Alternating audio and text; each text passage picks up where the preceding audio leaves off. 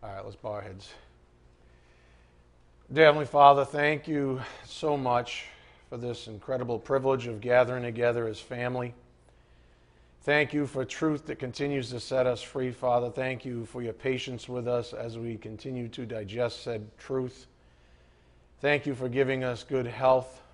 That's not a given in this world, Father. Thank you so much for reminding us of all the things that we have to be grateful for. We know that it's from a basis, a wellspring of your love, Father, that these things flow. We pray for those in the congregation that can't be with us due to illness, and we just pray that you return them back to us so that we might fellowship with them. Your will be done, of course.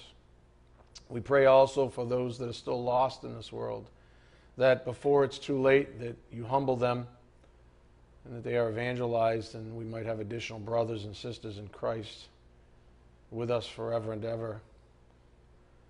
Father, we're most grateful and thankful, of course, for your Son's work on the cross to cancel out that debt and to make a morning like this one a reality. We just ask for your blessings on this morning's message. May it be edifying for our souls. We ask this in Jesus Christ's precious name. By the power of the Spirit, we do pray. Amen. Again, the Lord is our confidence. I almost changed the title this morning, but and you'll see why.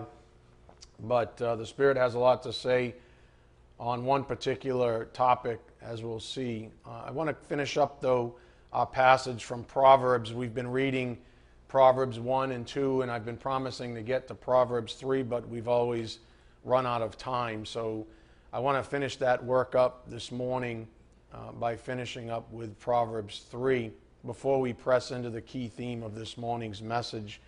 And just as a side note, I suggest and highly encourage you to go home and read Proverbs 1 through 3 in one sitting. I don't have the license to do it or the time. Time is precious behind the pulpit, as you know. It would take us quite a bit of time to do that, but I would encourage it just for the sake of the big picture in your own soul, so that big picture can be cemented in your own soul. With that said, go to Proverbs 3, verse 1. Proverbs 3, verse 1. We'll finish up that work, and then we'll press on. Remember how we entered into Proverbs in the first place? We had an emphasis on the fear of the Lord, and any wisdom from the Bible really is premised on the fear of the Lord. Without the fear of the Lord, it's impossible to gain wisdom. That's what we've learned so far, because it's vapid, if you would, of that baseline. Proverbs 3, verse 1. My son, do not forget my teaching. In other words, fear the Lord. That's what we've been noting in the first two chapters. My son, do not forget my teaching. For example, fear the Lord, but let your heart keep my commandments. For length of days and years of life and peace they will add to you. That's a very interesting conclusion, isn't it? Keep my commandments and peace they will add to you. In other words, obedience results in peace. That's another theme over the last year or so, that obedience results in something called peace. And peace they will add to you. Do not let kindness and truth leave you. Bind them around your neck. Write them on the tablet of your heart. So you will find favor and good repute in the sight of God and man. Trust in the Lord with all your heart, and do not lean on your own understanding. In all your ways acknowledge him. Again, fear him is in view. In all your ways acknowledge him, and he will make your paths straight. Do not be wise in your own eyes. Fear the Lord and turn away from evil. It will be healing to your body and refreshment to your bones. It's quite possible, as I was reading that this morning, reviewing my notes, I was thinking about this congregation. And look around, there's a lot of empty seats today, and some of them are legitimate based on illness. some not. Some are ill for other reasons. What I know from Holy Scripture is that it's quite possible that some of you have been physically ill in the past, or maybe even presently, because of your lack of fear of the Lord. You may be, this physical illness may be a manifestation of being disoriented to truth. And that's something that the Bible teaches us. It teaches the converse there in verse 8. It will be healing to your body and refreshment to your bones. Verse 9, honor the Lord from your wealth and from the first of all of your produce.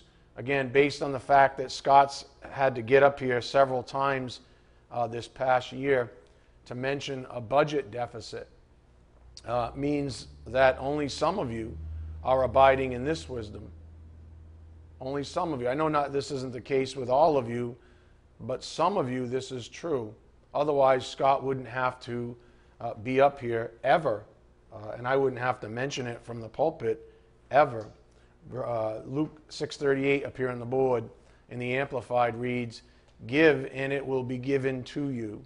They will pour into your lap a good measure, pressed down, shaken together, and running over, with no space left for more. And this is if you give. This is what the Bible teaches us. Give and it will be given to you. For with the standard of measurement you use, when you do good to others, it will be measured to you in return. That's pretty plainly stated doctrine, is it not? Again, give and it will be given to you.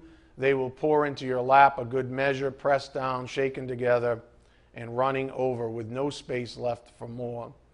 For with the standard of measure you use, when you do good to others, it will be measured to you in return. This same wisdom is here in Solomon's words, and it makes sense too, given that Jesus Christ is the same yesterday, today, and forever. It makes total sense that this is in Solomon's wisdom, Solomon's words, as we read Proverbs 3, because Jesus Christ is the same yesterday, today, and forever, and it is His mind we are dining on when we read Holy Scripture, inspired by His Spirit. Remember that. And so wisdom doesn't change. Jesus Christ, His mind has always been the same. From eternity past, it's been the same. And so when Solomon writes something that's familiar to us, it makes total sense. Again, verse 9, honor the Lord from your wealth and from the first of all your produce. We have an abundance of wealth in the United States. Anybody disagree? If you do, you can go on the next missionary trip with us. And we'll see how that resets your standard of measure. We have an abundance of wealth in this country. Even the so-called poor among us are much wealthier than the predominant population of the world. Again, verse 9. So from that abundance, is it really that difficult to abide in verse 9? I don't think so. Honor the Lord, what and how? From your wealth and from the first of all your produce.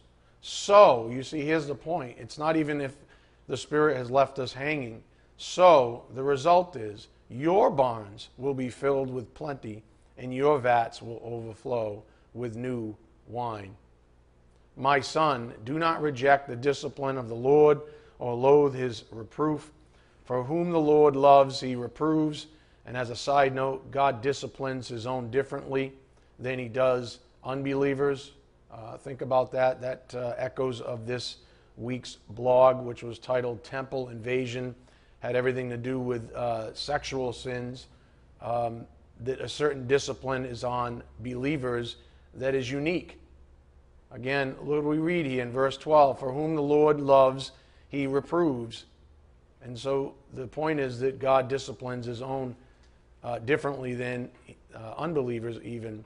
Even as a father corrects the son in whom he delights, with the right perspective, even discipline produces security.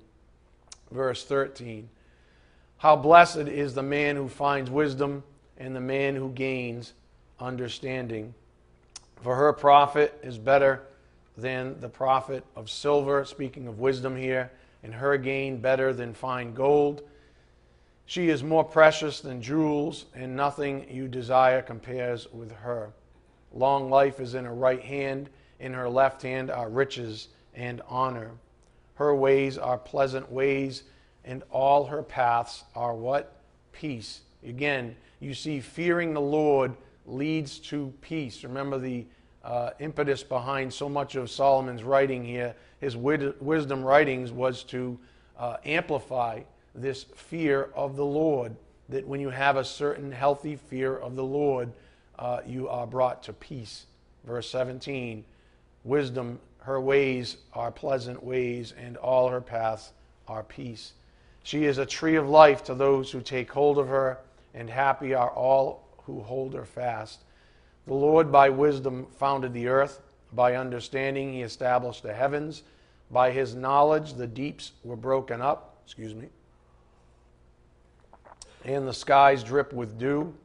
My son, let them not vanish from your sight. Keep sound wisdom and discretion, so they will be life to your soul and adornment to your neck. Then you will walk in your way securely, and your foot will not stumble. When you lie down, you will not be afraid. When you lie down, your sleep will be sweet. In other words, the fear of the Lord extinguishes ungodly fear. And you need to dwell on that, because there's a lot of people, maybe some of you even listening to my voice this morning, that didn't sleep that well last night. Why? Because you had a certain anxiety or a fear, an unhealthy fear, maybe divorced from fear of the Lord. Maybe you don't have the confidence, like our series title speaks of, confidence in the Lord. Maybe you're missing out on these things because when God attempts to give you grace, you reject it and you choose something from the world, some kind of a counterfeit that runs counter to the fear of the Lord. And so you lay in bed at night with your own set of fears keeping you awake, and that's not peace at all. Again, verse 24, when you lie down, you will not be afraid. When you lie down, your sleep will be sweet. Verse 25, do not be afraid of sudden fear, nor of the onslaught of the wicked when it comes, for the Lord will be your confidence. That is the title of our series. This is where, this was the genesis of the title of our series, whether you knew that or not. It took us, 7 parts to get here, but in my own personal studies, this is how we ended up on this series. It was this particular verse.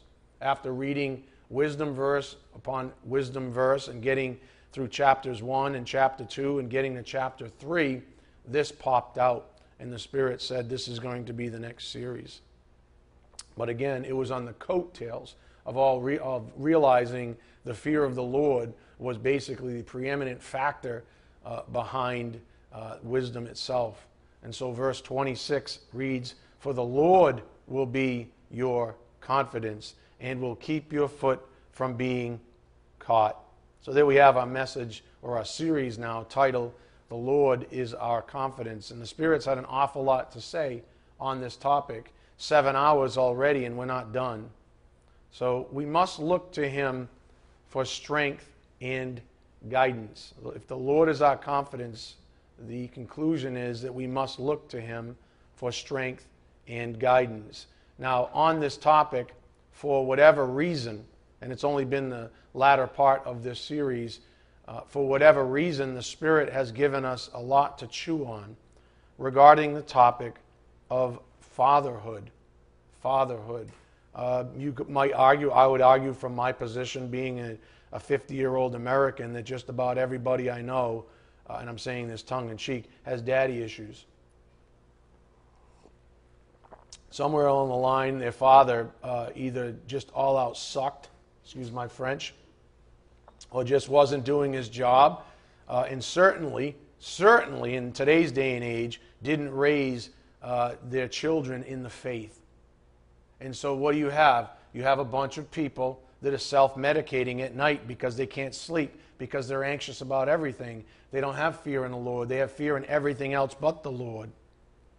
And part of the blame rests on the fathers who are supposed to be heading up the households in the faith. And when whole households depart from the faith, you end up with young children, men and women, with daddy issues, that grow up with daddy issues, that drag these issues throughout their lives. And that's why they can't sleep at night, and that's why many of them to this day are self-medicating, and that's what keeps liquor stores and pot shops, and now they're legal, of course, in business. And that's a shame. We shouldn't need those kinds of crutches. We should arrive at our own peace based on the Word of God. That's what this is all about. We have a healthy respect, a fear of the Lord. We shouldn't need self-medication. That seems to be the way of America, and it's a goofy thing to think about, because everybody else in the world is trying to be like America, thinking once they arrive with all the prosperity that they're not going to need, or they're not going to be sad anymore, they're not going to be anxious anymore, they won't be striving anymore. The things you own end up owning you. Wake up, my friends. America's great, but without the right perspective, you lose. Again, on this topic, for whatever reason, the Spirit has given us a lot to chew on regarding the topic of fatherhood. And He's been knitting this confidence that we're speaking of and fatherhood together. He's finding a common ground. He wants us to see a common ground between this confidence and the elements of fatherhood in our lives. And as I've laid it out so far, based on Holy Scripture, there are three. There's the Father in heaven, there's your earthly fathers, and then there's the Father that's the type of Father that's speaking to you right now, a shepherd. So we need to investigate this a little bit more. From our midweek messages, we received this principle up here on the board. We talked about 1 Timothy, which is a pastoral epistle, which speaks directly to the responsibilities of pastors. 1 Timothy 3, 4-5. See here that a father must first prove himself worthy in his own household, because the analog to his household fatherhood is the fatherhood he has over the household of faith. In other words, if you're no good, if you can't pass the first test, why in the world would I give you a greater responsibility called a church or a congregation? If you can't take care of your own household, I'm certainly not going to promote you as a pastor. And that's one of the criteria we have to look at as an individual in my position. If someone comes up to me and says, I think I have the gift of pastor teacher, okay, how's your household doing? And sadly, many times it's in disarray, and that immediately disqualifies them. Immediately. Because how am I going to train that person up if they can't take care of their own home? If their kids have daddy issues, if their wives are completely disgruntled with nothing to respond to, because the father or the husband is a wimp and has no real faith or no fear of the Lord, how do I promote that? That's just a disaster waiting to happen if I put that individual behind this pulpit. So see here that a father must first prove himself worthy in his own household, because the analog to his household fatherhood is the fatherhood he has over the household of faith. Only a fool rejects this wisdom. And remember, wisdom's crying in the street. You're hearing wisdom right now. Wisdom cries in the street. It's not like it's unavailable to you. It's always available. It wants to be heard. That's why the Bible says in Proverbs 1:21, it's crying from the street corners even. The key word, though, is foolish, and it's been steadying itself in the spotlight as of late. I'll give you an old friend of ours from a few messages back, Ephesians 5:17. We're warned, so then do not be foolish, and the Greek word is aphron. It means to lack perspective because of short-sightedness, lacking the big picture perspective needed to act prudently. That's what foolish and aphron means. That so then do not be foolish, but understand what the will of the Lord is. And that's part of the fear of the Lord. What is the will of the Lord? Do I respect it? Fear and respect are close relatives, remember, in the Bible. Do I respect what the Lord has to say through Holy Scripture? It is His Word, after all, and it was His Spirit that ordained it and even authored it. So I want you to concentrate for a moment on this topic of fatherhood, and especially this third one is in view, the fatherhood over the household of faith. I want you to synthesize a few things for me up here on the board. Remember this. It was the Spirit of the Lord who gives spiritual gifts, like this one, like a pastor. It's the Spirit of the Lord who gives spiritual gifts. He has never once made a mistake in his eternal existence. So it's not like he made an oopsie. Governance over the body of Christ is defined by him. It is our job to obey. Perfectly is our intent, but we know that we never get there until heaven. So synthesize these four things. The Spirit gives gifts. He's never made a mistake in doing so. He's laid out the governance over the body of Christ, and he's put certain individuals in fatherly positions of authority. And it's our job to obey the authority, because we know what the Bible says, that all authority is ordained by God. Specifically, this same Spirit has called this congregation's attention to my role in your life. And frankly, I don't like having these conversations. I like them in the sense that it might iron something out in your soul, but I don't like that kind of attention necessarily. But nonetheless, specifically as of late, this same Spirit that's ordained all of these things and has commanded each one of you to obey and submit to authority has called all of your attention, even my own, to my role in your life, not just as an overseer, but as a shepherd over individual souls. Up here on the board, this is from our past week of messages. The weight of shepherdhood. With great power comes great responsibility. To whom much is given, much is required. Luke 12:48 gives us that. The shepherd-sheep relationship is very unique and personal, not just corporate, which means no one has the right to defile, diminish, or intrude upon it. I should have access to each one of you. And no one has the right to defile, diminish, or intrude upon that very truth.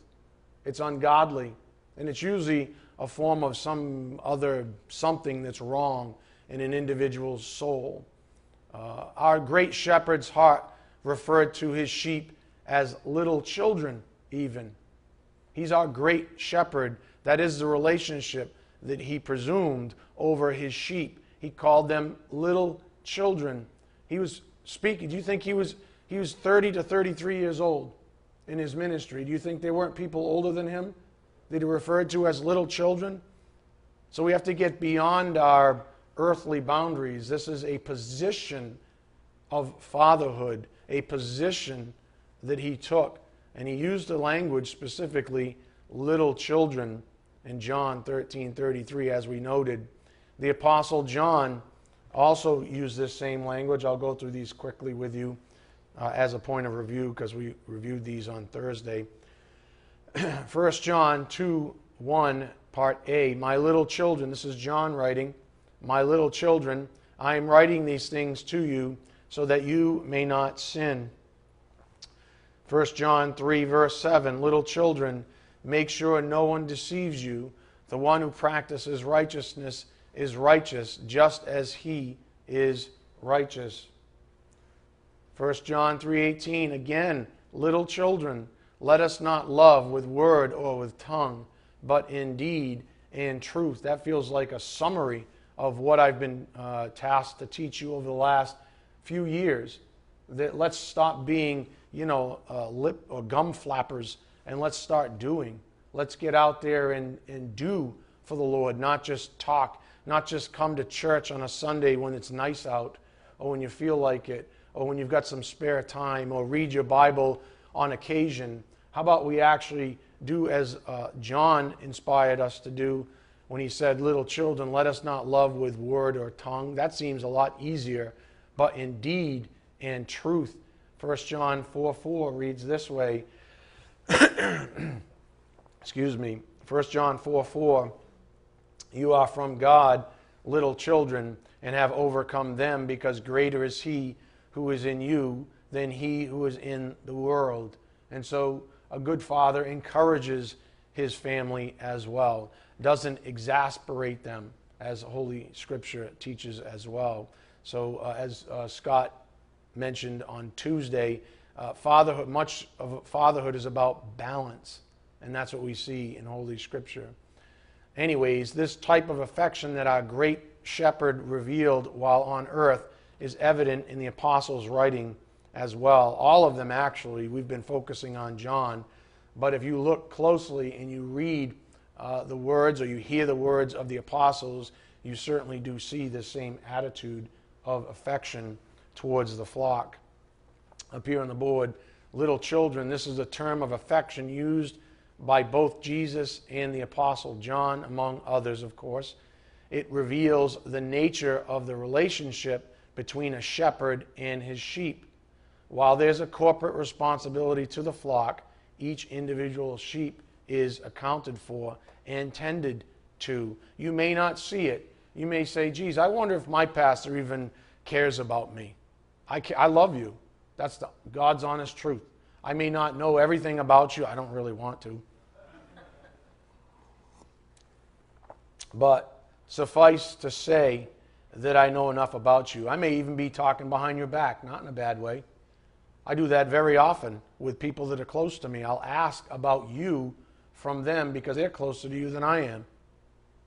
And I'll ask more than one person, so I won't just take their estimate, and then I might approach you, etc., etc. We get our input in a variety of ways, but you should know that I do care about each one of you as individuals, and therefore that is part of my job to tend to you that way. If you don't believe that, let's look at a familiar parable where the shepherd-sheep relationship is the basis for one of Jesus' key messages. Go to Luke 15, verse 1. Luke 15, verse 1.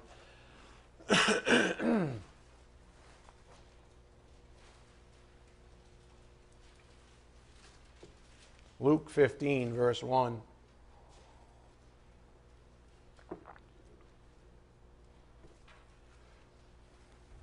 Luke 15:1. Now all the tax collectors and the sinners were coming near to him to listen to him. Imagine that. Imagine that. All the tax collectors and the sinners, these are the dregs of society, of course, were coming to him or near him to listen to him. Both the Pharisees, the uppities, if you would, the hypocrites, the Pharisees and the scribes began to grumble, saying, "This man receives sinners and eats with them." So he told them this parable, saying, "What man among you, if he has 100 sheep and has lost one of them, does not leave the 99 in the open pasture and go after the one which is lost until he finds it? When he has found it, he lays it on his shoulders, rejoicing. And when he comes home, he calls together his friends and his neighbors, saying to them, 'Rejoice with me, for I have found my sheep, which was lost.' I tell you that in the same way, there will be more joy in heaven over one sinner who repents than over 99 righteous persons who need no repentance." Think about it. One sheep out of 100 is lost, and the true shepherd can't rest until he brings it back into the fold. 1 out of 100. A lesser person, someone without a certain spiritual gift, might go, 1% loss. I can deal with it. Someone who doesn't have a fatherly type bent to their very being might chalk it up as a what? Acceptable loss. We can't do that. Shepherds aren't like that. My heart breaks. The biggest thing for me always is to see someone fade away from the faith. I have no problem. If you go to another church that's teaching truth, I tend to keep in touch with you, ask you how things are going, and I encourage it. But if you just fade away from the faith, my heart breaks open. And those are the times when I weep in private. Why? Because it's horrible to think about someone leaving behind the very best that life has to offer. in Christ Jesus. It's a complete tragedy. I'd rather see someone turn into a bum on the street and not lose faith than someone to become a bazillionaire overnight and somehow leave the faith. It's the old saying, what will a person choose if they forfeit their soul? What would a person choose over a forfeiture of their soul? One sheep out of 100 is lost, and the true shepherd can't rest until he brings it back into the fold. My friends, this is what true love looks like. This is what true love looks like. And I was thinking about that, and I invite you to do the same. How many times has someone claimed to love you? It's a good place to start. How many times has someone claimed to love you, only for you to find out eventually that it was nothing more than a selfish, fleshly love?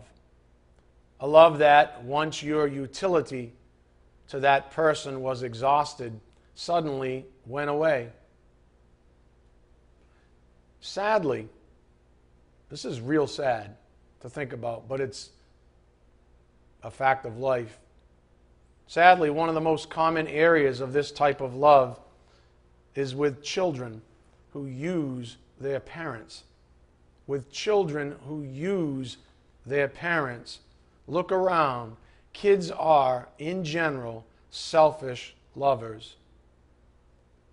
They pour a type of love all over their parents for as long as the parents can and do stuff for them. Can still afford to give to them. And then when the parents need the kids are nowhere to be found. But you know where you'll always find that type of person? And I'm including adult children, of course. They can always be found using and manipulating the next person to exhaustion, sucking them dry for all their worth.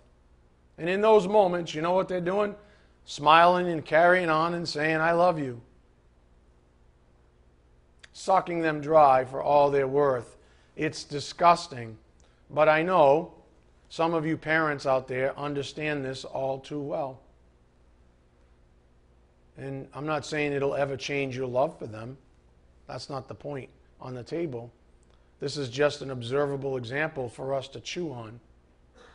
And in a way, I'm sorry to bring up such an ugly topic, but selfish lovers and users are, by default, always someone's child. Right? Selfish lovers are always someone's kid. It just might happen to be yours. I hope you get the point the Spirit's making here. As is the case in the parable of the lost sheep, true love from a shepherd is selfless. Selfless. It is parental by nature, which is what fatherhood, or why fatherhood has been brought to the forefront lately. A good father, or a good parent even, is a wonderful analog to a good Christian. These are our examples, are they not? Are we not told to imitate the faith? Are we not to be raised up that way? Are these father figures or parental figures, are they not our first introduction to good things in life? You bet. Up here on the board, Christian love. The hallmark of Christ-like love is selflessness. Selflessness. That is the hallmark of Christ-like love. In every way, this remains true. In every interaction, it is the driving force. It lives, if we're to personify it, it lives for others. That's what Christian love, true biblical Christian love looks like. And when I'm saying Christian, look at the first, 1, 2, 3, 4, 5, 6. 6 letters in Christ. No extra charge. Look at the first 6 letters in Christian. It's Christ's love we're after. Christ-like love is selflessness. In every way, this remains true. In every interaction, it is the driving force. It lives for others, even derives its joy and its peace through living for others. Doesn't mean it's going to be reciprocated. Ask any parent who's been a good parent and they've got a jerk of a kid. There's only so much you can do. Everybody reports to the Lord themselves as individuals, including kids. But nonetheless, this kind of love lives for others. And some might proclaim, some of you even now, I do live for others. I do.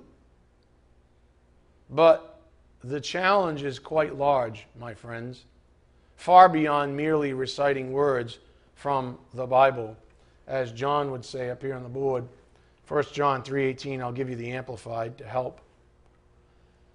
Little children, believers, dear ones, let us not love merely in theory, with word or with tongue, giving lip service to compassion, but in action and in truth, in practice and in sincerity, because practical acts of love are more than words. Let me know when you're ready. I just lost my slides. Again, the challenge to godly living, godly loving is quite large. Are we ready? Let me just try it and see what happens. Sorry, people.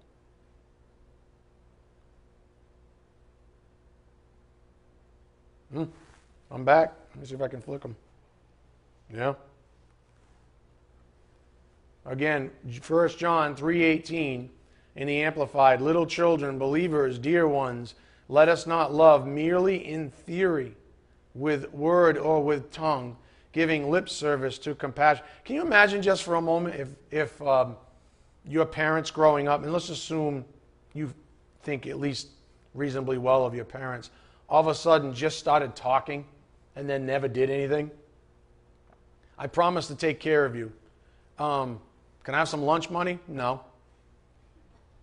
I'm just going to tell you I'm going to take care of you, but I'm actually never going to take care of you. Hey, we're going to go school shopping someday. I realize your pants are up to your kneecaps. We haven't been shopping. I know it's 8th grade. We haven't been shopping since the 3rd. I'll get you a little belt extension. We'll be good, right? I promise to take care of you, but I'm never going to. Can you imagine that? You'd be so affronted, right? What do you think John's getting at here? Stop gum flapping. But in action and in truth, in practice and in sincerity, because practical acts of love are more than words. Again, the challenge to godly loving is quite large, and it is far beyond merely reciting words from the Bible. So you need to concentrate, and this is probably the pivotal principle this morning up here on the board. And this might be an aha moment for some of you, I don't know. But if it's not, some of you it needs to be. Let's put it that way. Christian love, living for others doesn't mean doing the best you can for them from your own perspective. It means doing the best you can for them while considering their perspective, their limitations, their spiritual growth, their current estate of you name it. This requires discipline, integrity, and humility. Let me repeat it. Living for others, and I hope you get what I'm trying to say here. Living for others doesn't mean doing the best you can for them from your own perspective. And that is a malady that lives and breathes in just about every person I've ever known, including myself, when I look in the mirror. I have to catch myself and say, that may seem good to you from your perspective, but from their perspective, it's not good at all. And so how am I going to live to their benefit if all I ever do is look at things from my perspective? Some of you cannot get out of your own way. Let me put it that way. All you can think about, the way you look at the world, is always through your own, I'm going to use the word selfish lens. All you ever do is look at the world through your own self-absorbed, egocentric lens. The same egocentrism that dominated you when you were 1 year old and you cried and screamed about everything and the world needs to revolve around me has persisted into your adulthood. And you still look at that, everything and everyone else through your own lens, as if the world revolves around you. It's one of the great perspectives of becoming a parent. Andrea, you're going to learn this very quickly. That the world doesn't revolve around you. That the way you survive parenthood is by realizing that these little buggers have their own perspective on things. And what are you going to do? Beat a 1 year old into submission? I told you not to spit your food out. Shh. What are you going to do? No, you have to take on their perspective. They're too young and stupid. So that's why you keep having to remind him, like literally 100 times a day, not to do that thing. And then they do this number. Don't touch it. Now, if you did that, if that was me, you'd be like, what's wrong with this guy? Right? You would expect more from an individual, a grown-up. But what I've learned, and even in the ministry, is that you can't always. That there's a lot of egocentric people out there that go through this life moaning and groaning about everybody else when they're the common variable. They're the ones that can't get out of their own way. They're the ones who are still egocentric like they were when they were children. And that's really the cause of so much of their own personal pain. They can never understand how somebody else could be that way. They never really consider things from someone else's perspective. And because of that, they're in bondage to their own. Does that make sense? They're in bondage to a limited viewpoint of the world. And one of the great things I've learned, and I'm just speaking in humility, I'm saying I've arrived, but one of the greatest gifts is diversity, even in thought. Seeing beauty. If all we did was live through our own perspective, I'm going to stand on this side of the rose bush, and maybe I'm on the shady side, and there's like a nub and a thorn and some other stuff, and you're on the other side. If I never take your perspective, I never see the roses. I see the back side of them, I see a nub, and I go, okay. And I live miserably. But if I am willing to open up and get out of my own way, move around to the other side from your perspective, maybe I see more beauty. Maybe you know something I don't know. That's a beautiful, wonderful blessing. But if you're too caught up and hung up on your own way of life, and you refuse and you're stubborn like some of you are, then you suffer. And remember what Christian love looks like. We abide in the sphere of it. It's not a unidirectional thing. It's not a one-way street. It's a sphere we live in. It's 360 degrees.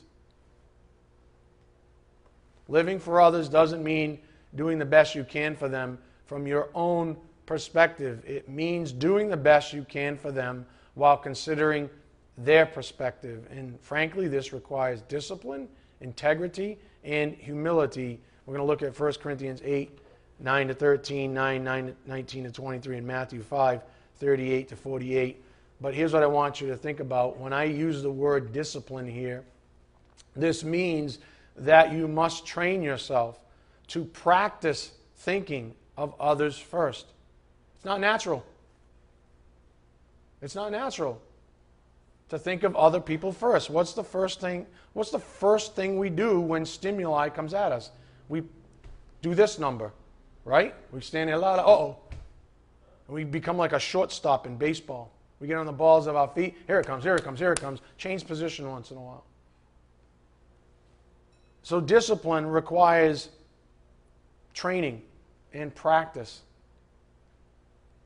to think of others first because it's unnatural. Integrity, this means that you evaluate every circumstance honestly and with a biblical lens. biblical standards in view only. Only. That's what integrity looks like. Honestly, with a biblical lens. And what you'll find out many, many times is a biblical lens is 180 degrees from your own. And then in humility, this means that whatever conviction befalls you, even if it's, quote, against you, you abide by it, submitting to the Spirit's guidance. Whatever conviction befalls you, you abide by it, submitting to the Spirit's guidance. Again, this is the principle that we have. Living for others doesn't mean doing the best you can for them. From your own perspective, it means doing the best you can for them while considering their perspective. Think about Jesus. He dined with prostitutes, sinners, tax collectors. Do you think he didn't consider their perspective? Do you think he didn't realize how weak they were?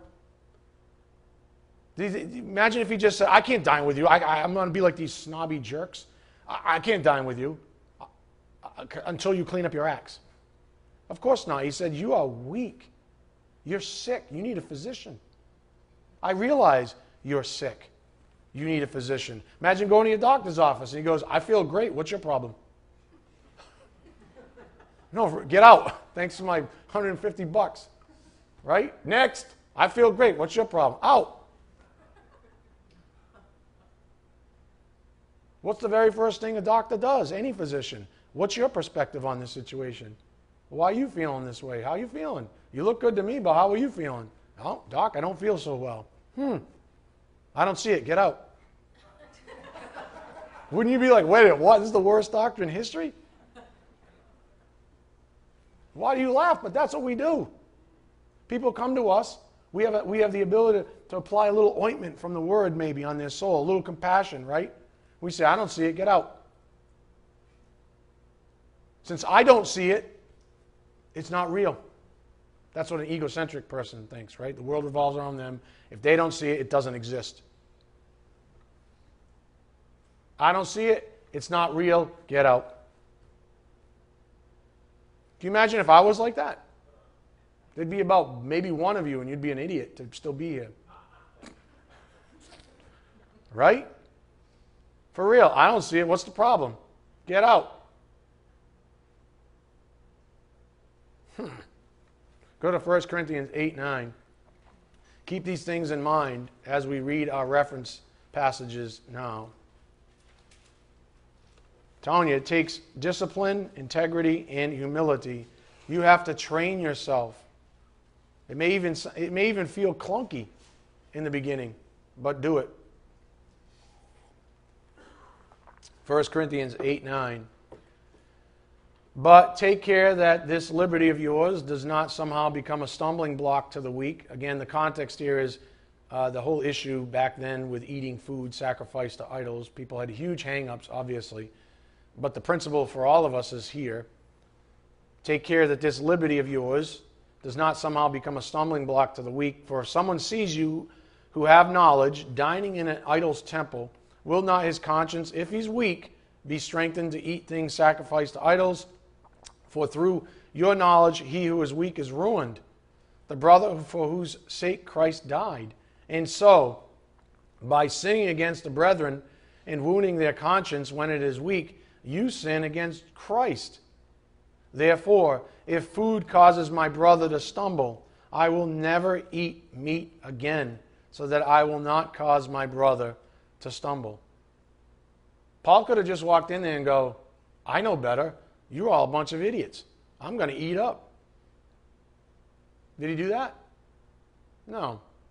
What did he do? He looked at it from someone else's perspective. He said, there are some really weak individuals here, still stuck in religion of the day, still have hang-ups. But that's not what I'm going to call out at the outset here. I'm going to do whatever it takes so that they don't stumble, so that I might evangelize them, so I might assure their faith in Christ Jesus.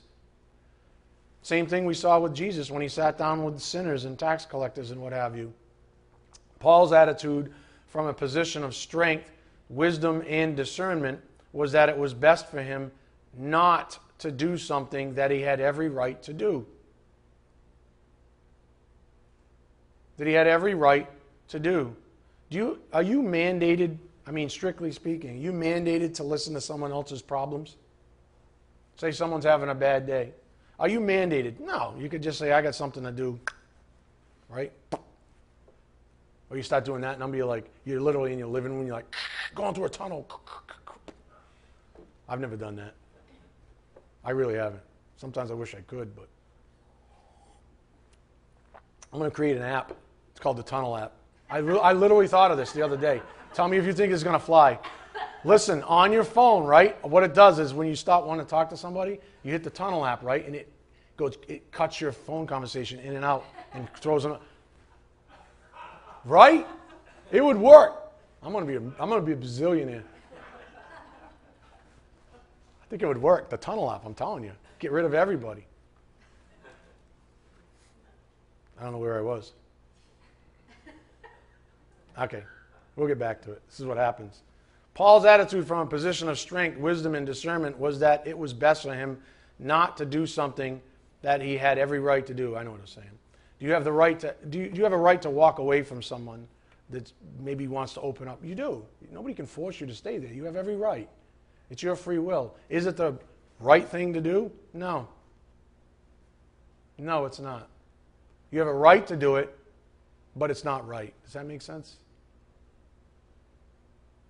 A lot of people will claim, I have the right to do this thing, but it's not right, my friend.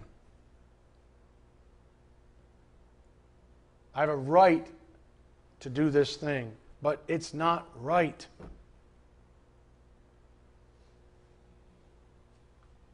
Again, think about what we just read with Paul in the point on the board.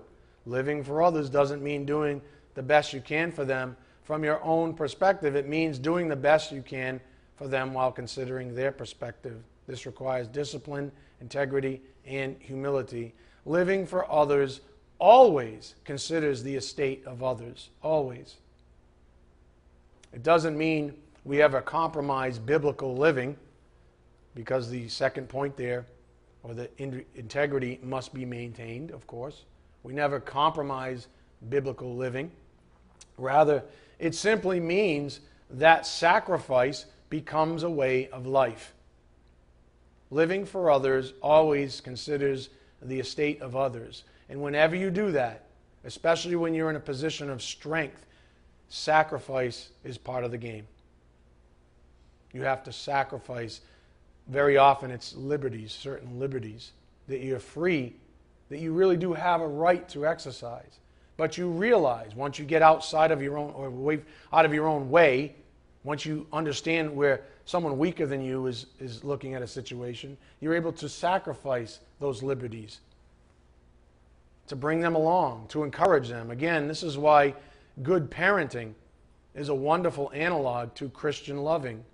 Most so-called Christians use the word sacrifice in place of something fleshly. For example, is a sacrifice really a sacrifice if the motivation is wrong? For example, if it's to garner attention for self, is that a pure sacrifice? Is that really living for others? Or is it still about you? Again. You can even turn the art of sacrifice into something for you. That's what selfish love looks like. That's what an egocentric person does. They just sort of shoehorn everything into their perspective. Paul was very accustomed to sacrifice at every level. Go to our second passage, 1 Corinthians 9, verse 19. 1 Corinthians 9, verse 19. Paul was very accustomed with sacrifice. He obviously knew a lot more than his audiences did, as a general rule. 1 Corinthians 9:19. For though I am free from all men, I have made myself a slave to all, so that I may win more. To the Jews I became as a Jew, so that I might win Jews. To those who are under the law, as under the law, though not being myself under the law, so that I might win those who are under the law. to those who are without law, as without law, though not being without the law of God, but under the law of Christ, so that I might win those who are without law. To the weak I became weak, that I might win the weak. You see that? To the weak I became weak. You know what's implied there? A change of perspective, getting out of your own way, breaking away from your position, and here the context is a position of strength, to one of weakness. And when you change your perspective, and a rose bush is a good example, when you change your perspective, the vantage point always changes. All of a sudden, everything's different. Same rose bush, right? Different perspective. All of a sudden, everything changes. To the weak I became weak, that I might win the weak. I have become all things to all men. In other words, I'm the most pliable person you'll ever want to meet. Most shepherds are. You may think I'm dogmatic and I get carried away and that kind of a thing, but you're missing the point if that's what you think of me. Most shepherds are much, much more pliable than you can possibly imagine. Most parents have to be super pliable to be good at the job. Why? Because children have their own ideas about the world, do they not? The world revolves around me. I don't know if you big people realize it, but this is the way it is in my world. So I'm going to throw a fit in Target, and I'm going to embarrass the hell out of you, so everybody looks until I get my way. You better be pliable as a parent. They all, hey, you're the last person to look at me. I'm like, look at me, hurry up. You better be pliable. You have to be pliable. You have to be pliable in any form of leadership because everybody's all over the place. Paul said, to the weak I became weak, that I might win the weak. I have become all things to all men, so that I may by all means save some. I do all things for the sake of the gospel, so that I may become a fellow partaker of it. Again, we got to live not from our own perspective, but considering the perspective of others.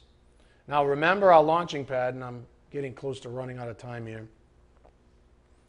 Remember our launching pad here was our consideration of a shepherd's love for his sheep. And for whatever reason, the Spirit has been bringing this up this past week. The idea of fatherhood, a type of fatherhood, in particular, a shepherd's love for his sheep. And that so often a shepherd is compelled to go fetch his sheep out of the thicket, sacrificing a few cuts of his own, bruises, and exhaustion along the way. Why? Because true love cannot help but express itself selflessly. Selflessly. Again, the hallmark of true love is up here on the board. The hallmark of Christ-like love is selflessness. In every way, this remains true. In every interaction, it is the driving force. It lives for others. What's the Spirit getting at here? Think about that for a moment. What's the Spirit getting at here this morning? He certainly put a lot to think about on the table. Let me see if I can help tie this together for you. And I'm not promising that I'll do a perfect job of it. I think, as is always the case, you have to go home and think about this. And if it requires you re-listening to the message, then do it. Wow, an extra hour out of your day. Imagine that. But I'll try. First, he's saying that you need to have a certain love and respect for your shepherd, even considering him a type of father in your life. The Spirit's been telling you all that he's given you a special gift, and that gift is speaking to you right now. He's confirming that your fears, to the contrary, are falsely held, and that this man speaking to you now really does love you and has and will continue to lay down his life for you. He's also saying that not a single one of you, not even his wife, understands fully what he does for you. Not one of you. The personal sacrifices he makes, not just as a congregation or for a congregation, but for individuals. Not one of you understands that, and I'm perfectly fine with that. And just as a side note for you arrogant people out there, this is not Ed Collins trying to gather up some kind of unhealthy approbation from you. May it never be. I'm simply being transparent. Nothing more, nothing less. And I say this with complete transparency. If you think my motivation here is anything but honorable, I'm begging you to never come through the doors again.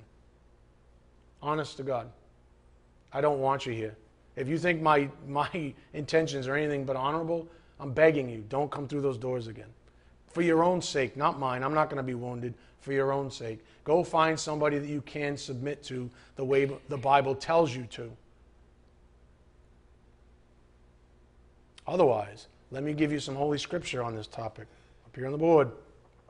Hebrews 13:7 in the Amplified Classic reads, "Remember your leaders and superiors in authority, for it was they who brought you to the Word of God.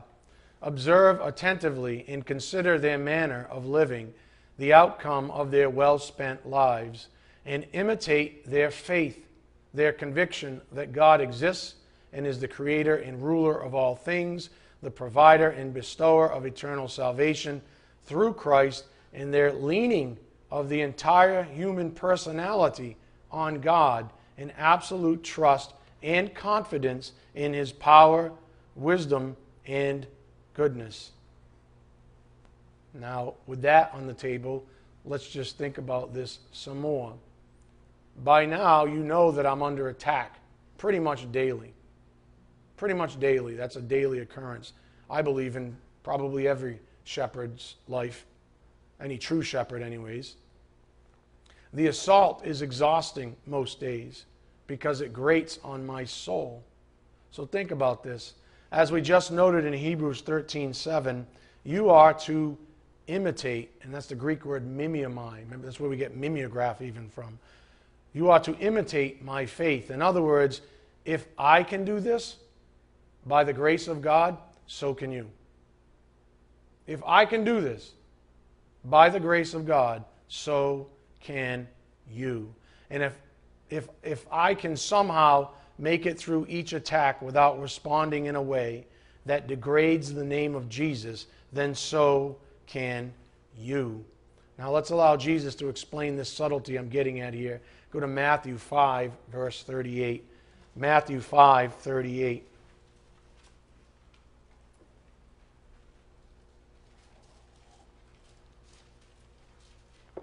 Matthew 5:38.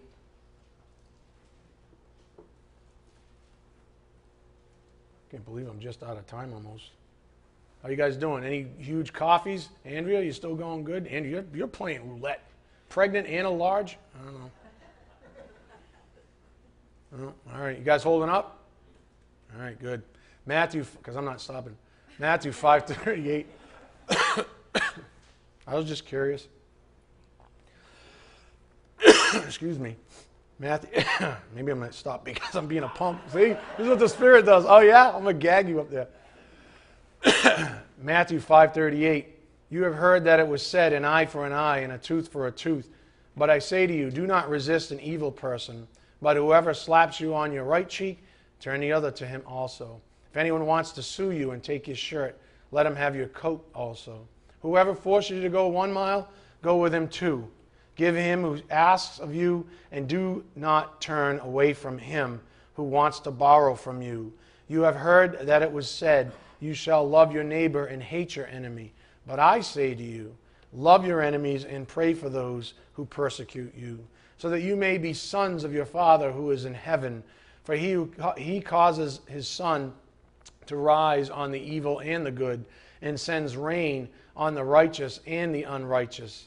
For if you love those who love you, what reward do you have? Do not even the tax collectors do the same? If you greet only your brothers, what more are you doing than others? Do not even the Gentiles do the same? Therefore, you are to be perfect as your heavenly Father is perfect. Again, let's continue just a little bit further. I really do want to close out a couple of thoughts here. Otherwise, we'll have just too many dangling threads. Up here on the board, this has been an anchor principle this morning. again, on Christian love, the hallmark of Christ-like love is selflessness. In every way this remains true. In every interaction, it is the driving force. It lives for others, as we just noted with Jesus. It lives for others even when the others are our enemies. Even when the others are people we may not even like. We are given shepherds. Think about this. Step back. Think about the big picture. Think about how gracious the Lord has been in your life. We are given shepherds to help us persevere when we're feeling weak. Dwell on that. We are given shepherds to help us persevere when we're feeling weak. We look to our leaders for strength, for affirmation that what God's asking us to do can actually be done. That's mimimai. Imitate. That it can actually be done. There's a reason that I'm here. There's a reason why guys like me get promoted to these positions. You have someone to look at. Some of you can say, that guy inspires me. I don't mean in every way, because God knows I'm a moron in other ways, right? You can laugh. It's all right. But we're here for a reason. There's a reason why we're called leaders, because it implies followers. We look to our leaders for strength, for affirmation that what God's asking us to do can actually be done. When you don't feel like getting out of bed on a Sunday morning, all you have to do is think about the one standing faithfully behind the pulpit, taking all the shrapnel. The same guy who has taken a few body blows from you personally over the years. The same guy who has willingly turned his cheek so you can punch him on the other side. Figuratively speaking, of course. I wouldn't try the other route. You say to yourself, if my pastor can do a job that I'd never want to be called to do, then I can do my job in the body of Christ. You know, there's nothing wrong with being inspired by another human being. Jesus was a human. Remember that. In fact, isn't this what we do every time we read our Bibles? Aren't we reading about people whose faith has made them victorious? Isn't that why we read the likes of Hebrews 11, the so-called Hall of Fame of Faith? Are we not inspired? Are we not inspired by young David? You'd have to be this is funny, this is how I write in my own head. You'd have to be a gelatinous amoeba. Let you sink that in there for a little bit. A little blob. How about that? A useless little globule. Not to be inspired by young David.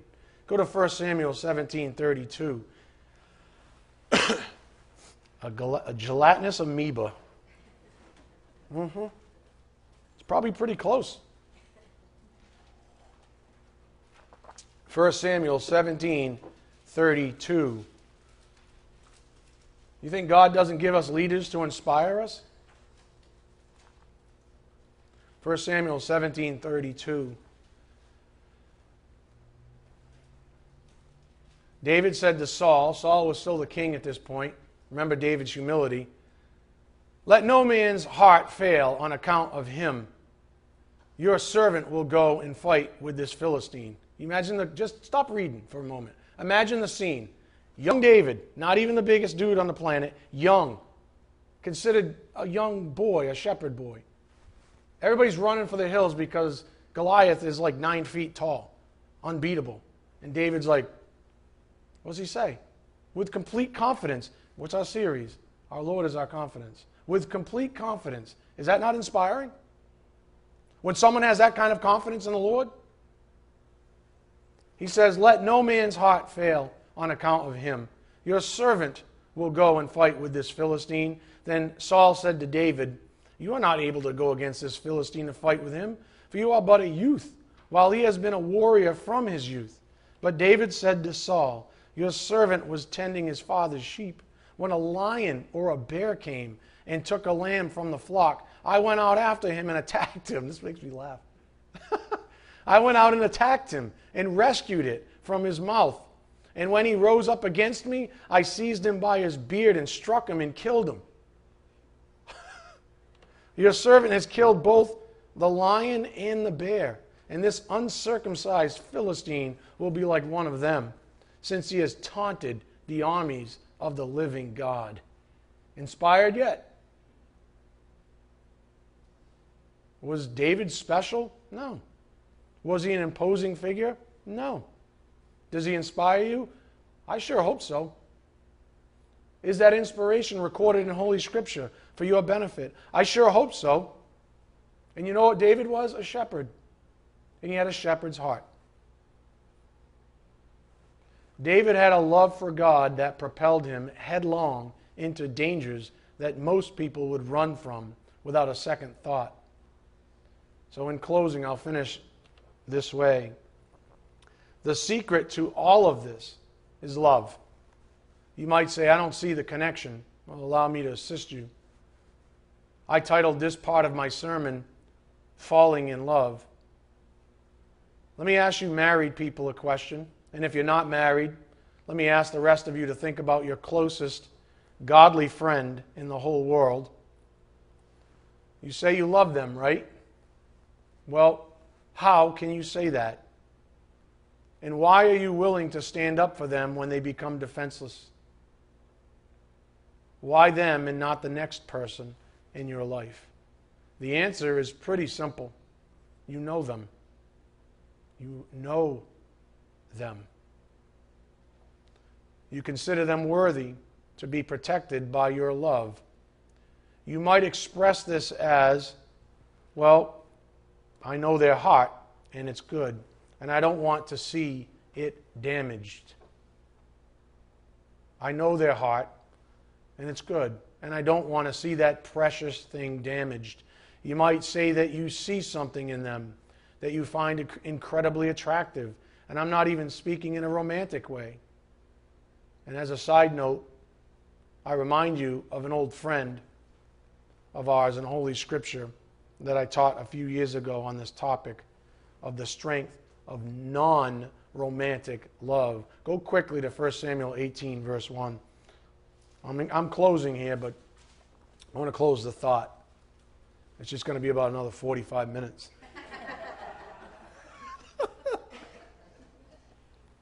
I'm not feeling the love, people. 1 Samuel 18:1. I would argue, I'm not saying that this kind of love can't exist in a marriage or romantically or as the basis of a romantic relationship, but I would argue that true friendship, this kind of love, is the deepest of all. I think of Jesus, who was single, and I think of Paul. 1 Samuel 18, verse 1.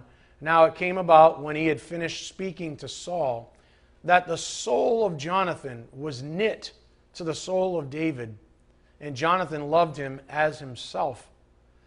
Saul took him that day and did not let him return to his father's house.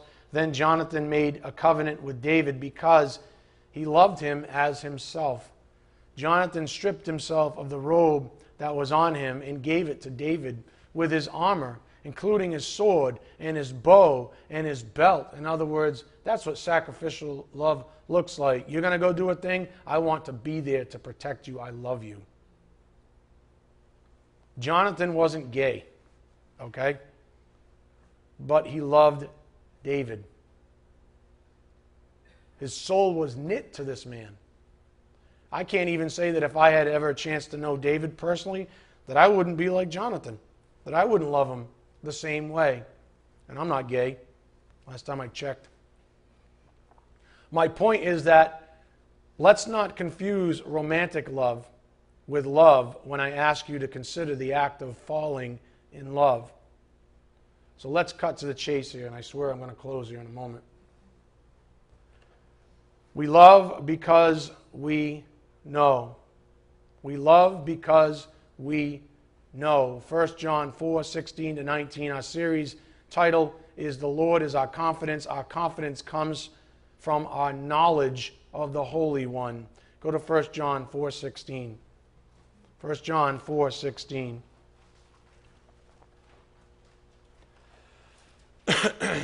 We know, or we love because we know. 1 John 4:16. we have come to know and have believed the love which God has for us. You see how we know? We have to know first, and then we love. We love because we know. We have come to know and have believed the love which God has for us. God's always proving His love to us, is He not? How about this morning? You think all of this was orchestrated by Ed Collins and Todd Johnson and a few others? No. It was orchestrated by God for you. If you're here, you were supposed to be here. God's proving His love to you every single day. We're just so numb to it. It's gross what we do. But nonetheless, we have come to know and have believed the love which God has for us. God is love. And the one who abides in love abides in God, and God abides in him. That's that sphere I alluded to earlier. By this, love is perfected, matured with us, so that we may have confidence in the day of judgment, because as He is, so also are we in this world. There is no fear in love, but perfect love casts out fear, because fear involves punishment, and the one who fears is not perfected in love. We love because He first loved us. And the point on the board, we love because we know. One more minute. You guys make it? You guys make it? I hope so, because I'm going to go. I love you all because I know you personally. Each one of you. And my favorite thing about each one of you, including members of my own family, is that I see Christ in you. It's my absolute favorite thing that I see in every single one of you, that I see Christ in you somehow, some way. Granted, it's true, I love some more than others personally, but God has made it sufficient in each one of your cases. And I'll be honest, I don't always like you as individuals, especially when you're punching me, but that's not the point here, is it? Not at all. I'm sure you could say the same to me. You don't always like me, and for the record, I'm perfectly okay with that too. We love each other because we know each other, and to some degree, we trust each other's hearts. And to whatever that statement rings true, aka the more we know and love each other, the more we trust one another, the greater our confidence and reliance on each other becomes, and so on. Doesn't that sound like falling in love? That's how we fall in love with each other. And I'm not talking romantically. Again, to whatever degree we trust, know, and love each other, it's to that degree our confidence and reliance on each other grows, and so on. Isn't this, or isn't what we're all looking for, some level of abiding comfort in one another? Isn't that one of the great things about falling in love with someone, even non-romantically, that you abide in a certain level of comfort? I mean, isn't that why we can rest in each other's company, whereas we can't in the company of ungodly folks?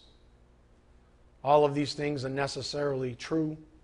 We know, therefore we love. And I guess I'll end with a principle that's been recurring all morning. And I haven't been able to finish my notes here, so take whatever you've learned and try to synthesize on your own time. I really do want to cut you loose now. But this is the principle that's been coming up. You can take it for what it is in your own soul. The hallmark of Christ-like love is selflessness. In every way, this remains true. In every interaction, it is the driving force. It lives for others. It's one of the reasons, it's one of the primary reasons why we have any confidence in Christ. Because who was more selfless and giving than Him? He gave it all. Amen? All right, let's bow our heads.